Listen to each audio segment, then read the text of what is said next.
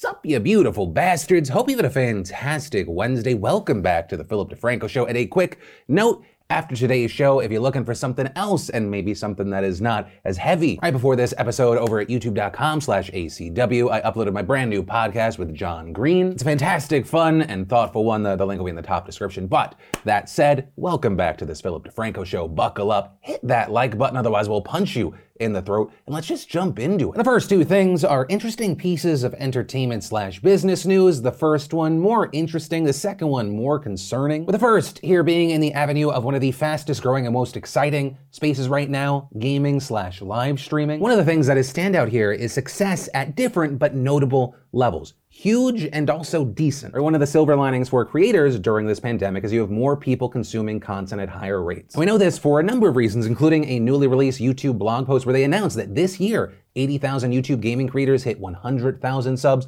over 1,000 gaming creators hit 5 million subs, and over 350 reached 10 million. Those are absolutely crazy numbers, but also more understandable when you get into the even more mind-boggling numbers. Right now, there is something like 40 million active gaming channels globally and 100 billion hours of content watched. But also, one of the things that is very interesting is when you think of the top creators on YouTube, they're not actually who you would think. Or when you say top creator, or more specifically, top gaming creators, you might think PewDiePie, you might think Markiplier, Jacksepticeye, a running list. But rather, what you end up seeing are creators and channels like FGTV, which is a nearly 18 million subscriber channel geared towards children. The top list also including the likes of Jelly, Flamingo, Robin Hood Gamer, It's Funny, Laserbeam, as well as a number of other channels, some of which I'm only aware of because of my son. As far as the games that dominated, Minecraft is still king. That game bringing in 125 billion more views than the next few, which are Roblox, Garena Free Fire, Grand Theft Auto 5, and Fortnite. When it comes to live stream games, that list is nearly identical, though we see PUBG Mobile replacing Roblox. And as far as the breakout creator list for this year,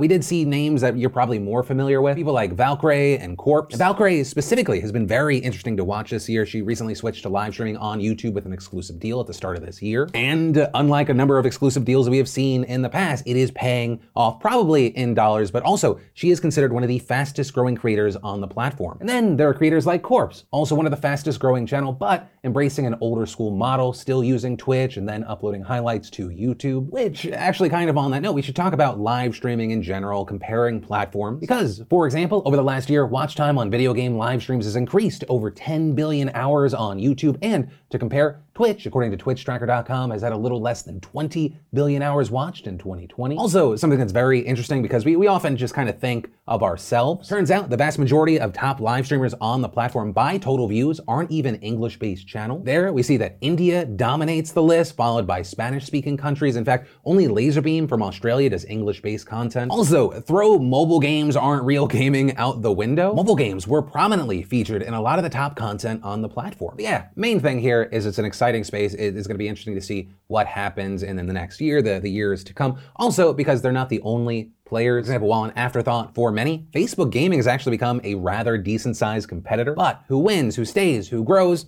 we're going to have to wait and see. But actually, the question I'll pass off to you is over the last 9 months, how has your viewing habits of content online or entertainment in general changed? Are you consuming more? Is it more a video on demand, right? Something that is not live? Or have you all of a sudden found yourself more interested in live entertainment? Or hell, are you one of the people that decided I'm also going to be a creator and try? I'd love to know what has really changed for you there. And then in a different form of entertainment involving a website that you would probably never heard of. Let's talk about this huge news involving Pornhub. For everyone unfamiliar, I mean, probably a majority of you, it is a website that hosts explicit videos, both free and paid. And they came out and made a massive announcement today saying that for the first time, they would no longer accept uploads from unverified users. And that is a rather big deal for a platform that has basically built itself up on non-professional uploads. Right? And so with this change, uploads can only be made by content partners and members of Pornhub's model program. Though the company also says that it plans to roll out a broader verification process for regular users sometime next year. And with this announcement, they also said that they'll be blocking downloads of content effective immediately with the exception of paid downloads within its verified model program, as well as announcing additional content moderation efforts alongside manual and AI tools that it already uses. purposes. For instance, the company says that it has formed something called a red team, which is dedicated to proactively sweeping content already uploaded for potential violations and identifying any breakdowns in the moderation process. And finally, pledging to publish its first transparency report in 2021, which details the results of its moderation from the previous year. But with this announcement, I would almost argue that it is more important to talk about why the company is announcing and making these changes. Because while the company attributed these changes to an independent review that it launched back in April aimed at eliminating illegal content on the site, what they didn't say is that this move comes just days after an explosive op-ed came out in the New York Times just last week, with that report highlighting a number of incredibly troubling stories of young girls who appeared in videos on the site without their consent. Stories like a missing 15-year-old whose mother found her after she appeared in 58 videos, or a 14-year-old whose assaults were found on the site and were reported to authorities by a fellow classmate, or with other exploited victims saying things like Pornhub became my trafficker. Also noting, in some cases, even after the videos were flagged and removed, downloaded copies continued to circulate and bring these victims more harm. And as the writer notes, though offenders are sometimes arrested for the assaults, the website ultimately escapes responsibility for sharing and profiting off of them. Also of note, and possibly the reason that the website is acting like this is an important deal to them now, Pornhub's business partners have faced a ton of pressures to cut ties with them, with many saying they too were profiting off of abuse, which is why we saw payment processors like Visa and MasterCard promising to investigate and potentially end their relationship with Pornhub's parent company, MindGeek. And since MindGeek is a Canadian-based business, we even saw Canadian Prime Minister Justin Trudeau expressing concern about what was written in this piece, promising to work with police and security agencies to address the larger issue. Site and company, for their part, have denied the allegations, saying they were committed to combating this type of illegal content, which, of course, brings us to the changes that we saw announced today. Also, in response to this, we saw the Times reporter who published the expose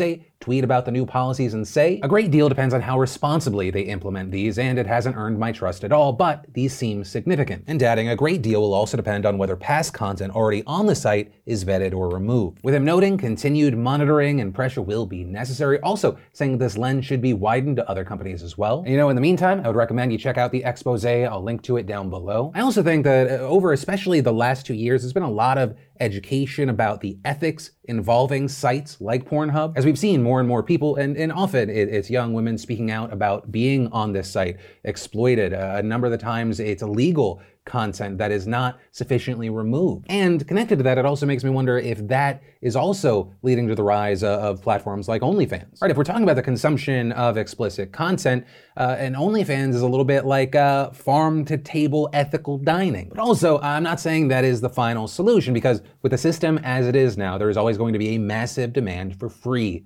content. I mean, it's part of the reason that Pornhub is the 10th most visited website in the world. And so with the spotlight now on some of these horror stories, it will be interesting to see, will there actually be some sort of moderation that is effective, that isn't easily skirted? Will there be regulation? What happens from here? And the question that I'll pass off to you here is, do you trust the company to actually make changes here? Will this impact your viewing habits or where you take your business? Should the government get involved in some way? Any and all thoughts you have on this, I'd love to know in those comments down below. And then finally, let's talk about what is happening with the election lawsuits, and I guess more generally, Trump world's attempts at overturning the election. Starting with the big news yesterday that the first election lawsuit brought by Trump's allies that actually reached the Supreme Court was officially rejected. That lawsuit specifically brought by a group of Republican candidates and Trump allies in Pennsylvania who argued that the legislature had violated the state's constitution last year when it passed a law to allow no excuse mail-in voting, and saying that the Pennsylvania Supreme Court had also violated the plaintiff's individual constitutional rights in its decision to throw out the case last week. Right, and the key thing here is the Republicans had argued before the state court that because the 2019 mail-in law went against the state's constitution, the only way to fix it would be to either invalidate 2.5 million mail-in ballots cast in the general election, or discredit the election results entirely by letting the Republican-led legislature choose its own state of electors to send to the Electoral College. But in the ruling we saw there, the justices cited a well-established precedent that courts should not consider legal claims against perceived wrongdoing so long after it was committed, especially when that action had been relied on by others, i.e. millions of people voting by mail under a law. With the justices noting that not only did the plaintiffs wait until after mail-in ballots were cast under the law in the Pennsylvania primary, but they didn't even file the case until November 21st, well after the general election. They basically waited until the state was called for Biden before trying to overturn the will of the people by challenging a law that was in place for 2 major elections. And even beyond that, the justices also noted in their decision that some of the Republicans who brought this lawsuit had literally urged their supporters to vote by mail using the 2019 law. And all of that brought us to the Supreme Court appeal, where Republicans asked the court to block Pennsylvania from certifying the election results until the case was dealt with. But ultimately, the High Court there rejected that call, issuing a simple one-line ruling that didn't explain their reasoning or list any dissenters. But also understand that this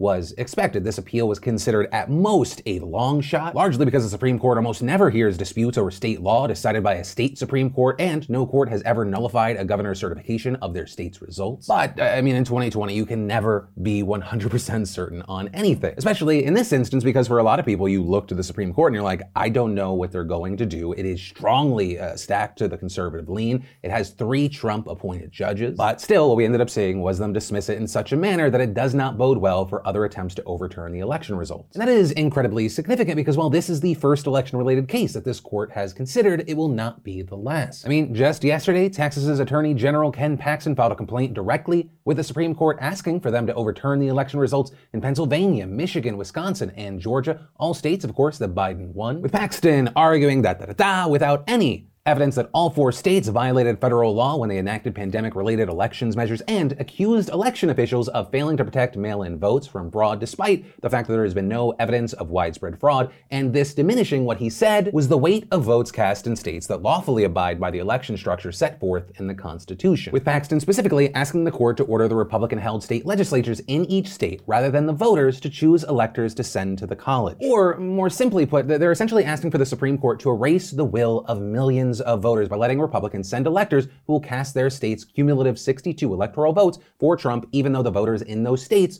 chose Biden. And if that sounds like absolutely insane bullshit to you, it is because it is. Tons of legal experts have said this is totally bogus, and not only is there not any evidence of Paxton's claims, but there's also no legal ground here, including the likes of Paul Smith, a professor and election law expert at Georgetown University's law school, who said, there is no possible way that the state of Texas has standing to complain about how other states counted the votes and how they are about to cast their electoral votes, with others also noting that this lawsuit is being led by a guy who has been under indictment since 2015 for felony securities fraud charges, and as of very recently is also facing new criminal allegations from 8 of his top deputies who have accused him of doing political favors for a donor. Some going even further, saying that he's doing a lot of this in hopes of maybe getting a pardon before Trump is out. Right, and to that point, we saw leaders and election officials in all 4 states also hitting back against the lawsuit, calling it undemocratic. Michigan's Attorney General Dana Nessel calling Paxton's motion a publicity stunt, not a serious legal pleading, and accusing him of eroding confidence in democratic systems. Wisconsin's AG Josh Kaul echoing those claims, calling this suit genuinely embarrassing. Kaul and Nessel also releasing a joint statement with Pennsylvania's Democratic AG, saying it's well past the time for the president and our fellow states and elected officials to stop misleading the public about this year's election. And you even had Georgia's Republican elections officials condemning this move, with the Deputy Secretary of State calling the case false and irresponsible, with a spokesperson for the state's Attorney General saying Paxton is constitutional, legally, and factually wrong about Georgia. But despite all of that, we've seen the Attorneys General in Alabama and Louisiana saying they want to join the suit. Also, Trump this morning posted a tweet where he seemed to say that he was jumping on the case as well, writing, "We will be intervening in the Texas plus many other states' case. This is the big one. Our country needs a victory," with him also describing it as the case that everyone has been waiting for. But right now, everything is pointing to this case just being another dud. Right? Despite repeatedly touting the validity and strength of numerous lawsuits, political analysts have estimated that he has lost almost 50 lawsuits and only won 1. A pretty horrible win-loss record, and the L's keep coming. I mean, just yesterday, in addition to the Supreme Court ruling, the Arizona Supreme Court unanimously shut down a challenge to the vote in the state, with the court saying the suit failed to present any evidence of misconduct, illegal votes, or that the Biden electors did not in fact receive the highest number of votes for office, let alone establish any degree of fraud or sufficient error rate that would undermine the certainty of the election results. And literally the same day, Nevada Supreme Court also ruled unanimously in a similar case brought by the Trump campaign that was also asking them to overrule the election results in their state, with that court as well ruling that the campaign did not present any evidence of fraud or wrongdoing. And once again, these are just some of the lawsuits that we've seen struck down with absolutely scathing decisions in the last week alone. And also, here's the thing, even though this seems to be never ending, it is actually coming to an end. And that's because yesterday was the safe harbor deadline, right? The date by which all states are supposed to resolve their legal disputes, certify their election results, and finalize their elector slate. And this deadline is massive because while it does not technically end the last few existing lawsuits, it makes any new legal challenges basically impossible for 3 reasons. First, election results that have been certified by states that met the deadline are now officially considered conclusive, meaning that states are largely protected from new lawsuits and most courts would have to throw those challenges out. Second, the Electoral College is set to meet in less than a week, which it really narrows the legal paths because once that is done, all that's left is for Congress to officially confirm the results on January 6th. And finally, 3, Congress has to accept the electoral votes cast by states that meet the safe harbor deadline when it goes through that process. And that is incredibly significant here because according to reports, every state except Wisconsin met the deadline yesterday. And this just because Wisconsin has not yet resolved a case filed by the Trump campaign challenging its election results, though, like the other cases, it is expected to be rejected by a judge. And even though it missed the deadline, it's not really that big of a deal because, as the Associated Press explains, missing the deadline won't deprive Wisconsin of its 10 electoral votes. Biden electors still will meet in Madison on Monday to cast their votes, and there's no reason to expect that Congress won't accept them. But also adding, in any case, Biden would still have more than 270 votes he needs, even without Wisconsin. Right, so in other words, even though the Electoral College hasn't met yet, now that we've passed this deadline, Biden's victory is essentially locked. And all of that is another reason why this case from Paxton is almost certain to fail. Though, notably there, Paxton's case does try to address this by asking the court to push back the date of the Electoral College, which is a date that has been set in federal law since 1887. But yeah, that is where we are here. The Paxton case really seems to be Trump's last hope, though it does not seem geared for success. But like I've said in the past, even though it appears that Donald Trump is going to try to do everything he can to overturn the will of the people, even though he appears doomed to fail here, it's important to note that there has been damage done. There is a huge chunk of the population, not a majority, which is the reason we're even in this situation, but a decent chunk of the population that believes the president and believes that the election was actually stolen. And so while it appears that democracy and our systems in place have been able to withstand just barely, that is a reason for concern. Not only has trust in democracy been hit, but the virus that we're dealing with here, it's not gone. If this anti-democratic virus had more time in our system, had deeper roots, we might have then been looking at a far different and scarier result here. And so I guess all of that is to say, remember this. Do not get complacent. While there are stories and news that will understandably take our attention away in the moment, remember that this is lingering, because trust me,